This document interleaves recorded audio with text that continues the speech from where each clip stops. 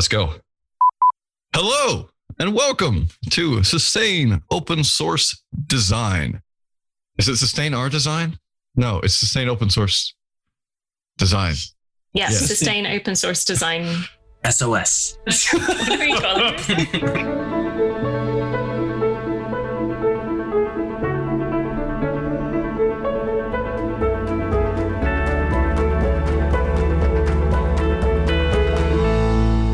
Hello, and welcome to this episode of Sustain Open Source Design.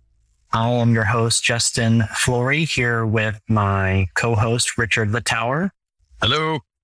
And we are talking, as usual, about the intersections of open source and design, why we do, and what we are all trying to figure out in this space working here together. Today, I'm super happy to introduce our guest, Django Skarupa, calling in from Western Massachusetts in the United States.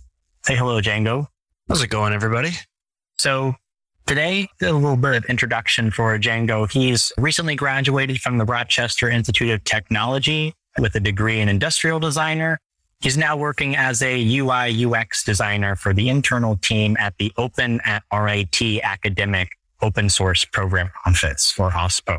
So he had kind of an interesting leap into the design and open source UX space, starting from more of a ergonomic physical product design and looking more at the industrial side of design, and then making this interesting jump and transition into the open source side of things with his work at Open at RIT. So with that, I think that's actually my first question. Is I'm really curious is what kind of a leap that is to go from the industrial side, which is really the antithesis of open source, into this much more collaborative or interactive way of working in the open source side of things.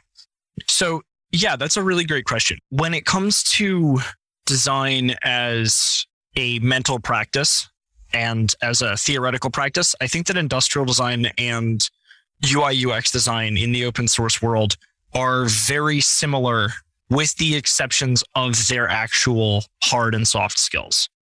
So while I would be designing in the industrial design world, ergonomics and furniture, which was the track that I was on before, you may remember a bit of an unpleasantness happening around March 2020, and things really changing in our world after that point. The general thought process behind that I've always brought to the design world has never changed. So when I first decided back in the beginning of 2019 that I wasn't prepared to graduate, I decided to take a whole year off and work in the industry. That was a really great opportunity that RIT affords, is that we're able to register a co-op, a cooperative education, which is basically a full paid internship as a class, and not have to worry about our student loans coming due, not have to worry about changing enrollment status and everything. You're still a full-time student, but you were a student at a company. And so I decided to take some time off and work in the model making field. That's where I really wanted to go at that point in time in my life. I really wanted to work with my hands. I really wanted to work with my hands in a way that would benefit other people. And so I took a job at a medical research and development company. Really phenomenal. And they do incredible work there. And while I was there, I learned a lot of things. Number one being, I didn't want to do that for the rest of my life. I would come home every day, like caked in Polane T paint, which is like car paint. And it's a sensitizer. It starts off and you don't have any reactions to it. And then after a couple of years of being exposed to it, it just is brutal to your body. It can cause all sorts of different things, from itching to anaphylaxis to respiratory failure. It's made with isocyanates, and it's really not great for the human body when it's in its pre-cure form. And I thought about that pretty much every night as I was going to bed. And I realized that while sitting at a computer was the antithesis of working with my hands, it was also something that I really loved. And so my next internship, my next co-op, which was actually back at RIT as a technical specialist and like design and fabrication specialist at the RIT Tech Crew, I really started thinking about other ways that I wanted to contribute to the design world. And I started thinking about how I could contribute in the same way that I was contributing at this medical research company as a digital designer in some way. And then something happened. In March of 2020, the whole world shut down and kind of collectively lost our mind for a little while. And we're still living with those things now. But what happened after my boss gave me my first ever paid week off, I'd never had something like that before, but he's like, just go chill out, stay home, don't go do anything. We're going to figure out how to do this because you're guaranteed, you're contracted, you're guaranteed 40 hours a week until May. And we're not sure how to make that happen for you because you were our physical fabricator. And at that point, I had been training people on power tools for a while. Like I'd been like the person who was running the shop trainings and like helping facilitate that for other people. And so I had seen the shortcomings of that. And I proposed to them that instead of continuing as a physical fabricator, that I could move towards being a digital designer and content developer for RIT Tech Crew. And so I started from the ground up rebuilding their training manuals and everything in the digital sector.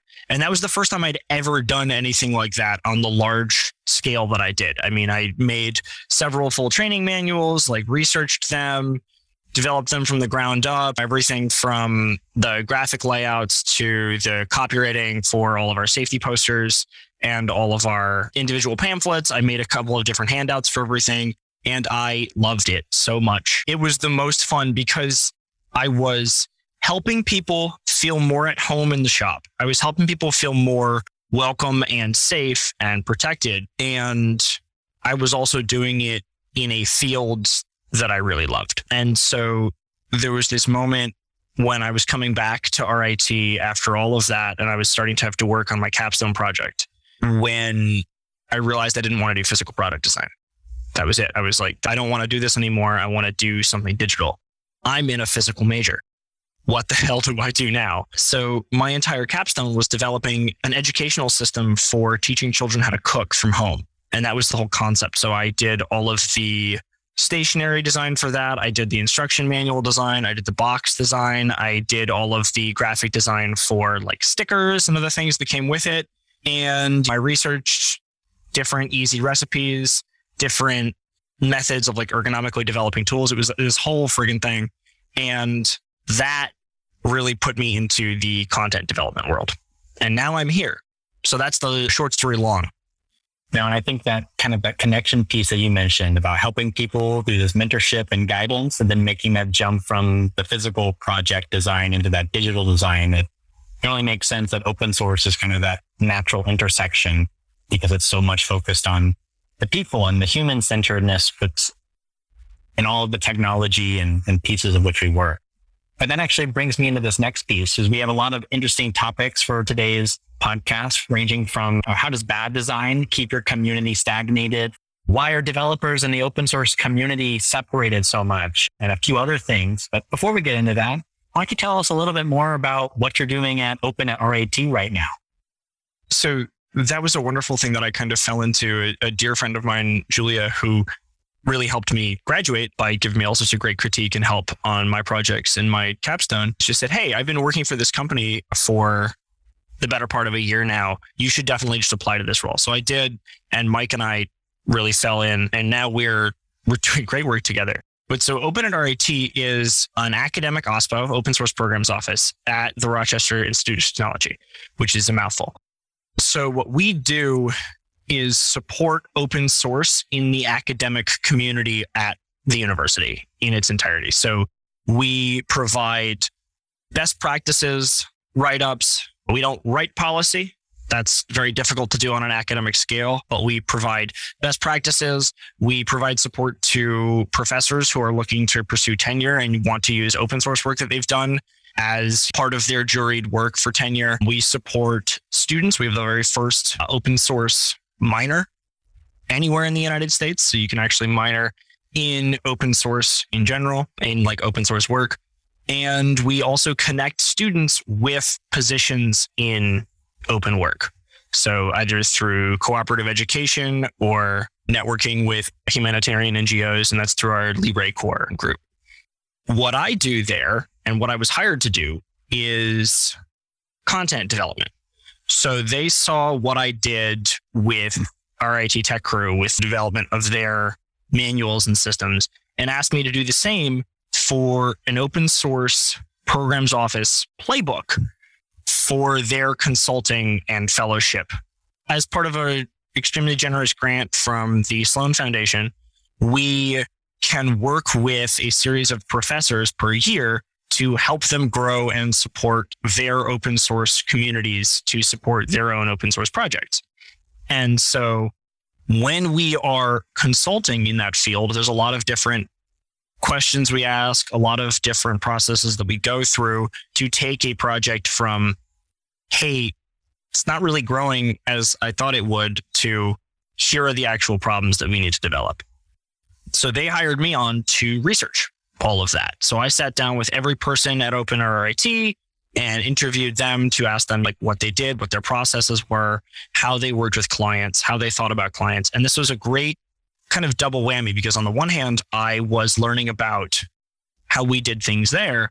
And on the other hand, I was learning about open source in general because this is the first time I'd ever worked in the open source world at all. And so I took copious notes and summarized it down into 3 basic steps. You know, we have our initial consultation where we like determine what an actual project is about. We then determine stakeholders and affectability. So who is impacted by each of the projects that we do and who is impacted by changes that need to happen in the project. So once we can identify our stakeholders, we detail like contributor pathways and we try and identify through those contributor pathways what isn't happening.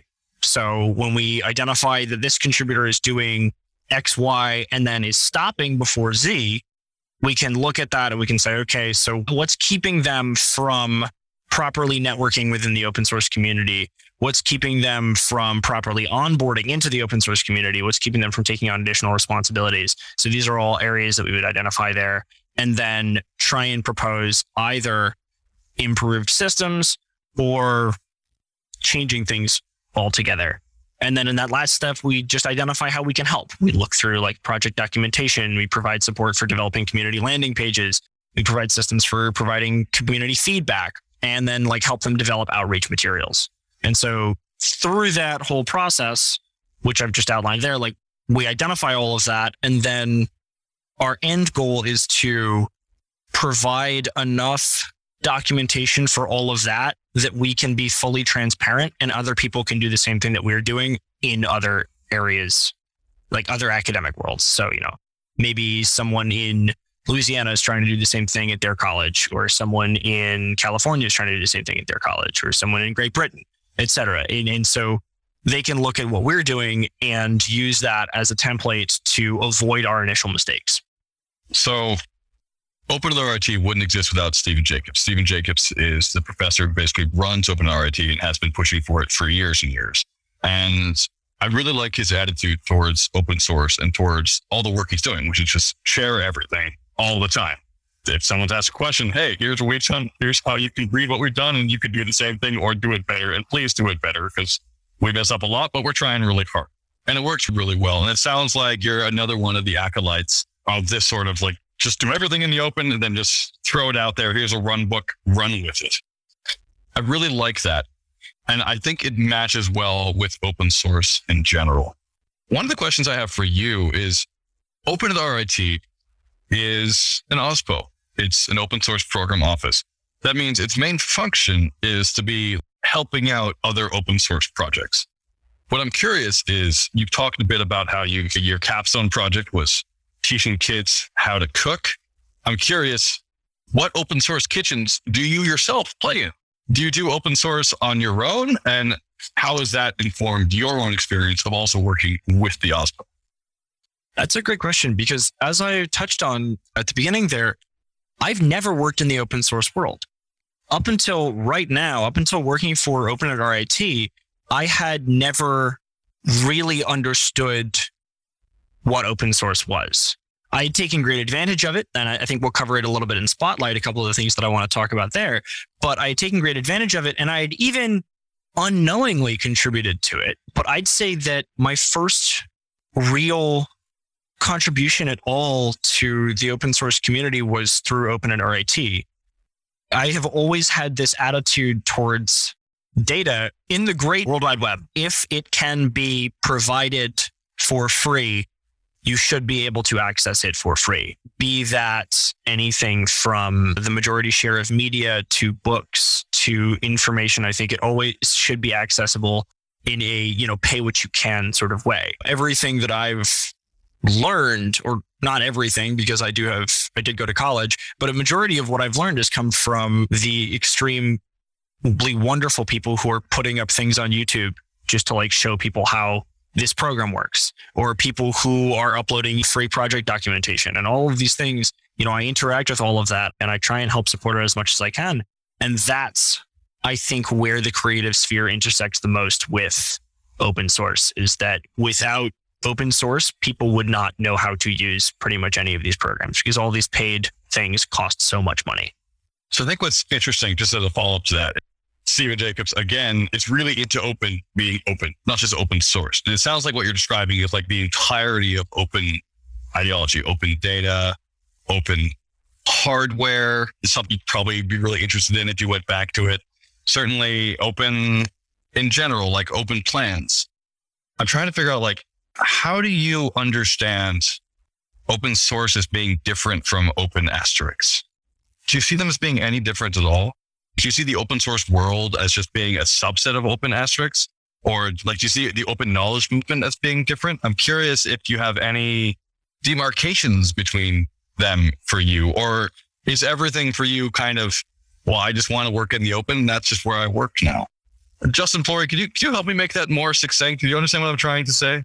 Yeah, I think just to build on that, it's kind of this question of the traditional sense of open source being tied historically to software, and that's what gets a lot of the focus. But as we're seeing this trend now, just as Open at RIT defines open works, which is not just software, but data and content and best practices and all these other kinds of things, creative works in general.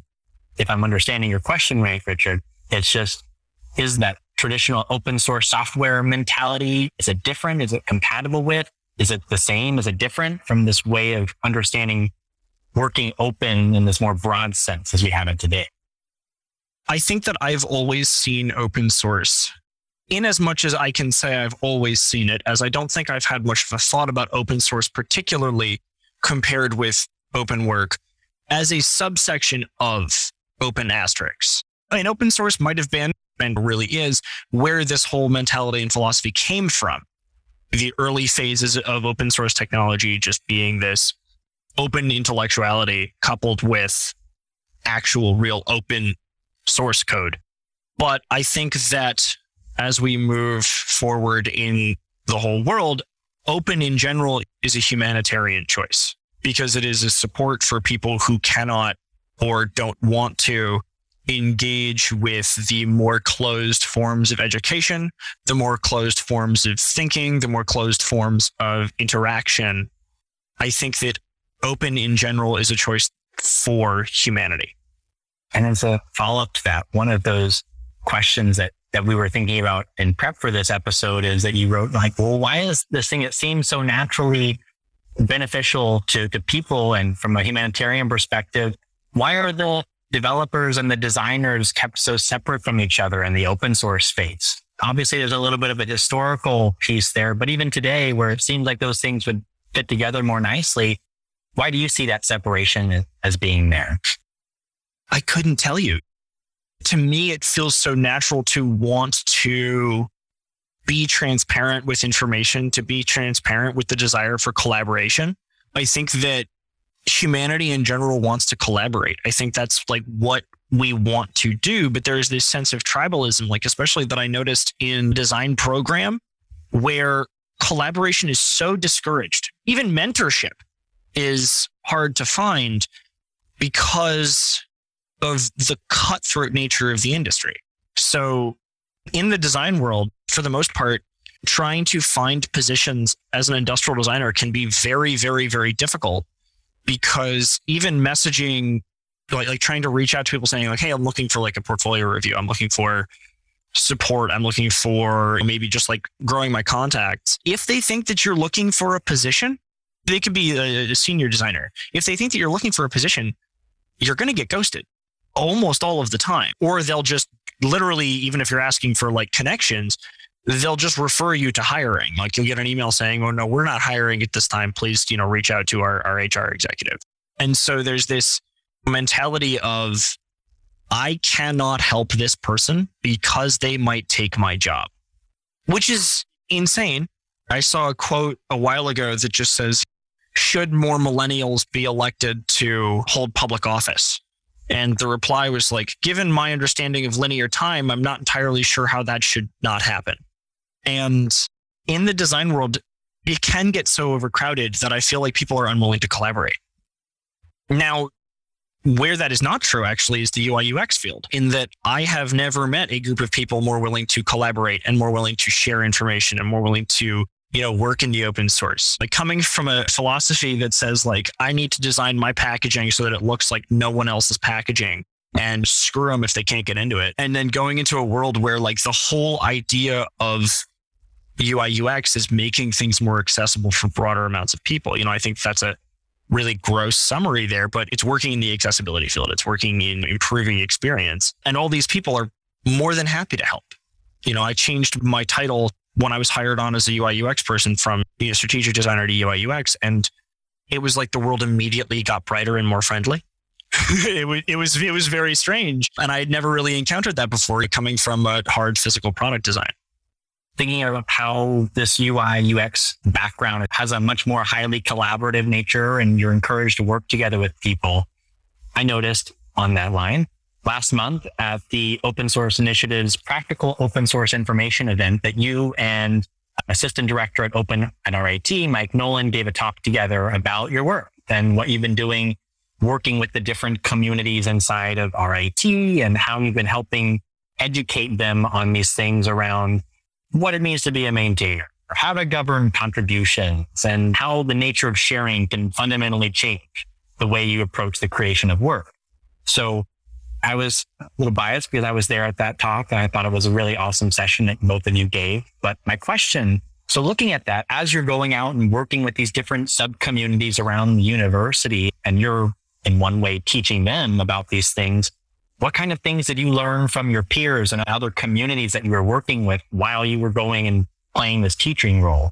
I think kind of playing on that, I've often found that when you are a mentor, you play that teaching role. Sometimes there's a lot of things that you unexpectedly will learn from the people you're mentoring. So I'm just curious, what things surprised you when you were going out and working across these different communities and peers? What did you learn?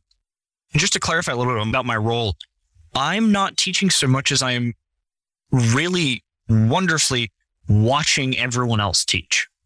I'm watching our, incredible client-facing UI UX designers, Rahul and Urvashi, interact with our clients and help them and provide them with advice. And most importantly, ask a whole bunch of questions. And there's questions which I have shamelessly stolen several times in job interviews. Thank you, Rahul. But I think just in general, flexibility is really important, and understanding that you are not the expert in their field has been the most important thing to learn. Is that anytime you're engaging with a client, anytime you're engaging with one of these professors, I feel like there's a lot of sensitivity to someone who is a tenured professor, someone who is very intelligent, and then telling them very politely that maybe this direction that they are thinking that is the best direction to move in is maybe not the way that they need to do it. I can think of one example where we were speaking to someone and we asked, so how would I learn how to use this? And the person responded, well, you should know how to do it if you're getting on board into the community. And we said, so where is it in the documentation? And they said, oh, it's not in the documentation. Now there's a key point there, because it's assuming that this knowledge has to be held in order to get into this position is the same thing that I've seen in some job searches, where when you're applying for a senior position, it's actually assumed that you'll know less than when you're applying for an associate position. And they've even said this before. Well, we'll teach you. If you don't know this part, we'll teach you. If you don't know this part, we'll teach you.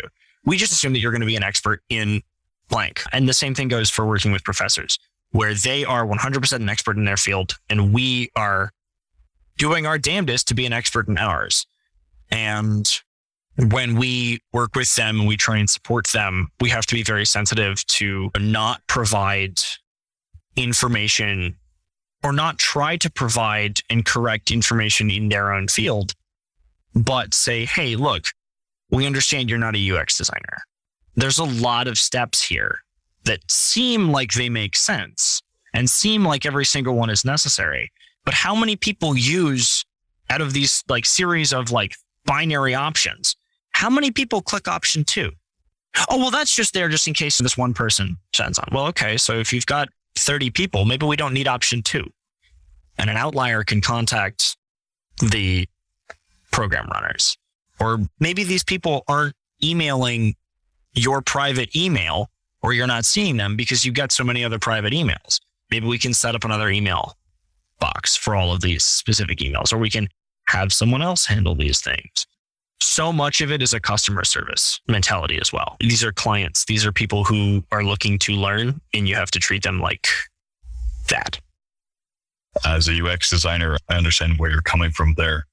One of the questions that I keep coming back to is that you seem calm, collected, and informed, which is great. That's how we all want to appear on a podcast, and it's wonderful. What I'm curious about, Django, is what are you struggling with that you're trying to learn? Like, what's hard for you right now in design and open source? Because I feel like that's where the edges start showing on like, how great open source is this the best? But like, what's difficult? Well, let's talk about the problems that I've had in the last week. So first of all, Adobe. Love them and hate them. I can't get away from them. Holy cow. Those sons of guns. So they make everything better and harder at the same time. I pay my subscription to the Creative Cloud. I was just using that earlier today to work on some cookie label designs for Mother's for her Christmas cookies. But I was up in there using all the wonderful tools that I pay for that are behind a paywall that have paid licensing for all of those things. And when you are working in the open world, you have none of that. Really, if you want to be truly open, if you want to be true to all of that sort of thing.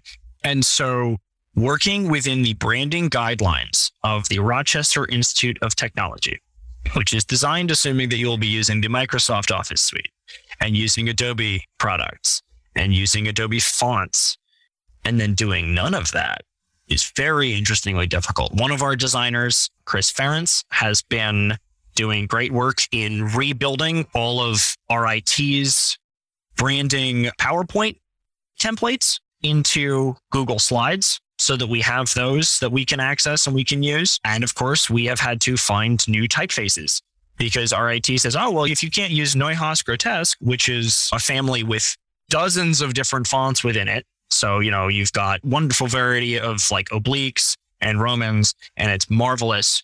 Well, you can use Arial, which has 4. So you try and develop like a really nice text hierarchy, and you've got all these really wonderful different subheader types and emphasis text. You don't have to rely on the automatic italics look, and you can bold things really nicely in ways that's like softer bolding, more intense bolding. You can do all these different things. And then you're dealing with your full stack developer who says, we have Arial. And you go, okay, so what do we have? And they go thin and not. You go, okay. So that's been my struggle for the last week and a half. Well, for the last 3 weeks and a half. And we've been moving into the Roboto world, which has been wonderful. That's a really nice equivalent to Helvetica, which Neuhaus Grotesque is, of course, another Helvetica variant. And Roboto has a much wider set of fonts within it. So we've been using that a little bit more. But that's been the biggest struggle, is using open things, like trying to make everything open when you are a creative and a lot of your tools are not open. And even if I wanted to be more open with a lot of my software, well, I'd have to have a Mac. And well, now I have to get a Mac and I have to buy into that ecosystem. It's remarkably frustrating. Word. Thank you. I agree that it's a common trait for designers, particularly for open source designers. Trying to do everything open source is actually like physically impossible. You can get pretty close. I mean, Karen Sandler does really good work to make sure you get as close as possible. And I think both of you are using Linux, so kudos. I'm afraid to say I'm using Windows, but you know, I play video games, so I need to have a Windows computer. You can't do that on Linux. Listeners, I wish you could see Justin Florey's self-satisfied smugness right now, because he's just smiling. You're like, yeah, I'm the one guy. I'm doing this right. Hey, but my Linux distribution is a digital public good, so I'll take that. That is fair. Cool. All right. So fonts are difficult. I agree with you. Fonts are difficult. And it's difficult to try to figure out how to have design schemas that work across distros, across labs. That's one of the reasons why we do things like run books to make it easier. And you say, hey, let's not go down this road again. Everyone just go with Comic Sans and we'll call it a day. So how are you teaching the next generation of designers at RIT? Have you started teaching actual designers yet? Like, have you started passing on your knowledge to other students? I have not started teaching designers for the most part. Like, I work with a couple of designers, but it's very much a partnership and not a mentorship. We all teach each other. We all learn from each other. At least that's the hope and the goal. In the future, I think actually once I've worked in the industry for a while, I hope to return to teaching. But I think that this is the sort of thing that you do for approximately 80 years and then you die, is you say, I don't think I know enough yet. I'd like to learn a bit more. And then I can start teaching. And then at a certain point you pass on. And I would like to start teaching before that point in my life or in my death. And until then, I think I'm just going to keep learning. And so right now I don't teach much, but I do try as hard as I can to learn collaboratively.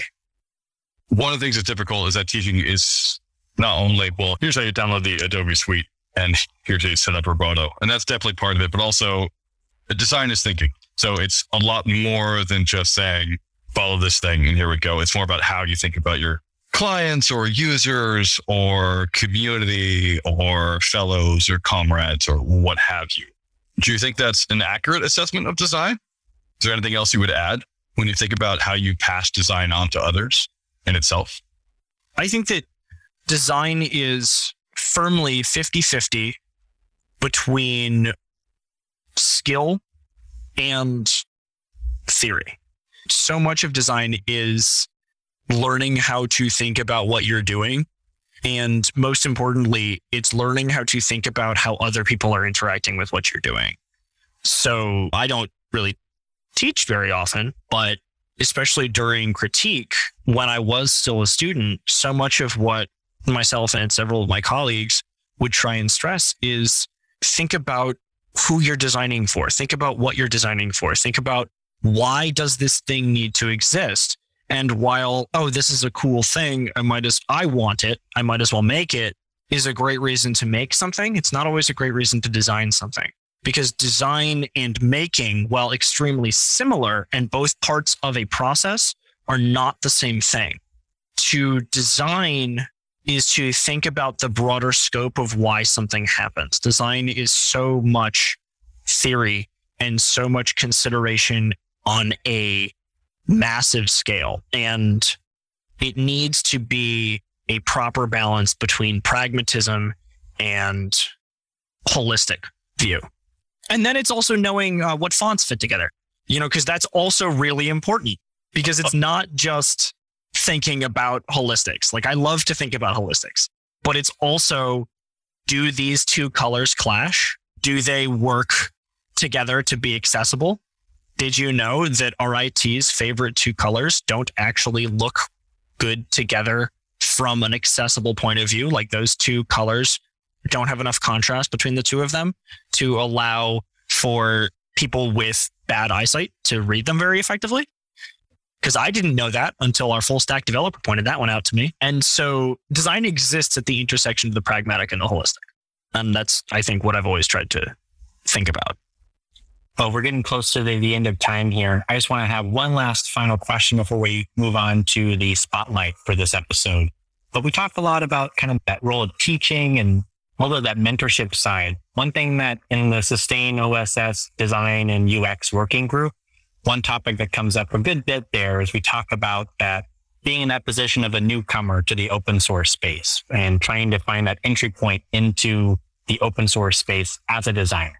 So one of the questions that we had prepped in advance for this one was thinking about, well, how can designers actually find roles or get involved in the open source community? If you had a call to action or a quick pointer for someone who was maybe just trying to figure that out in their journey of making their first steps into open source, what kind of resources or places would you point them? I think what's actually been the best for me, and I've only hit this very recently, so this is a new hot tip, is find groups on places like LinkedIn. Find a role that you'd like to pursue, either in the open source community or not, and find a group of people who are doing it better than you and learn from them. If you want to get into the open source community, find people who are doing that role at a larger company like Red Hat, to name one, and try and reach out to them. I found that the majority of open source people are a little bit more interested in talking to new people than individuals who are not really in the open source community. And try and find places that are very transparent about their projects. The enemy of education is unfortunately the non-disclosure agreement. I recently had a meeting with someone who is interested in filling a role, and she couldn't tell me anything about the role. I said, well, walk me through like a broad day. And she's like, well, you would be theorizing about content structure and finding ways to put things into that structure, which could be UI UX, or it could be baking, like realistically speaking, no shade to them. Like that's what they have to talk about due to contracts, right? Like there's a lot of stuff that's in my portfolio that can't be disclosed because it's property of the United States government. But try and find places that are really transparent, try and find places that are into talking about what they do, and try and find places that go on podcasts and talk about what they do. And then find those people and pick their brains and steal as much information as you possibly can from a conversation with them and write all of it down. Well, that's one of the reasons why we have some of our super editors who will help get some of this content and info into the show notes for today. But that's about brings us to the end of the time. So before we jump to Spotlight for this episode, Django, can you tell us a little bit on where that we can find you on the internets and where we can keep up with some of what you're up to? For the most part, you can find me on Instagram at Django Skarupa Design. And you can also find me sometimes on LinkedIn. And at the encouragement of Mike Nolan, I have recently made a Twitter, and I'm working on figuring out how that works. And at some point, probably by the time this episode goes up, I will remember what my handle is. Well, with that, we can go ahead and jump into the project Spotlight. So I'll go ahead and kick it off for this series. I put in for the Fedora Badges project. Fedora Badges is an open design project that's used in the Fedora Linux community. My bias as a Fedora Linux user, but it's this really interesting community tool that people use to earn different virtual badges for doing different kinds of contributions or participating in community events. And I think it's really remarkable because not only is it this fun kind of gamified way of contributing, but all these different aspects of it are completely open, both on the software side with the tech and the front end, back end pieces, but also in the design process. All of the badges are designed according to a common set of brand guidelines. There's different kinds of themes and fonts and different kinds of requirements that are used in all the design of the badges. And so I think it's a really good example of a project that models the open source software piece really well with the open source design piece. I'll throw it to Richard.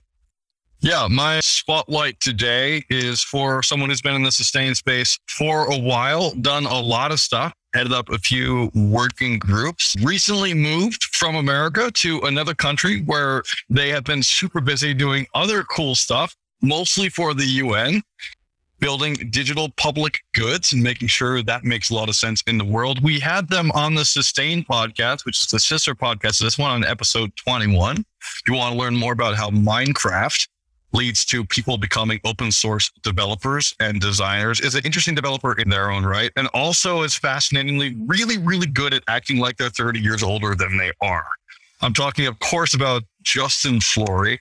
I bring up Justin Flory today, even though he's on this podcast, because I think this is going to be his last podcast as an official host, though he may come back now and then. Let's hope, knock on wood, as needed. But Justin is moving on to do other volunteer things. And I just want to say thank you for the amount of time he's given over the years to Sustain. And Justin Flory is definitely my spotlight today. Someone who needs a bit more praise than he gets. You're too kind, Richard. And I would be biased without saying my connection to OpenRAT2 as a board member, as part of my journey, has taken me from all those early days in Sustain where I was working on LibreCorps at RAT and heading up those working groups and doing all that work too. So I appreciate the spotlight. I have two short ones because I will be completely honest, I would not have graduated without either of them. So what got me at the very, very beginning of my first foray ever into graphic design when I was just a wee bairn in high school was the League of Movable Type. That is the open source type foundry that produces a whole bunch of really phenomenal typefaces that are fully available for commercial and personal use. You can download them just straight off their website, and they do really great work there. And then unsplash.org. So when I was early on in my senior year, I was really confused as to how all of these people were making really great, incredible presentations in the very beginning of a design discussion with really incredible icons and remarkable layouts and really professional looking stock images. And yet all of it was done in a week. Meanwhile, I'm out here with a camera trying to make my own stock photos. I'm doing my own icons and, I'm getting my own fonts off of everything. And it looks pretty good, but it wasn't perfect. And I was talking to Julia, who actually recommended this job to me. And Julia said, have you ever heard of unsplash.com? And I went, no, what the hell's that? That's open source stock photos. Just go use those. They're free to license. Get anything. Go use them for everything.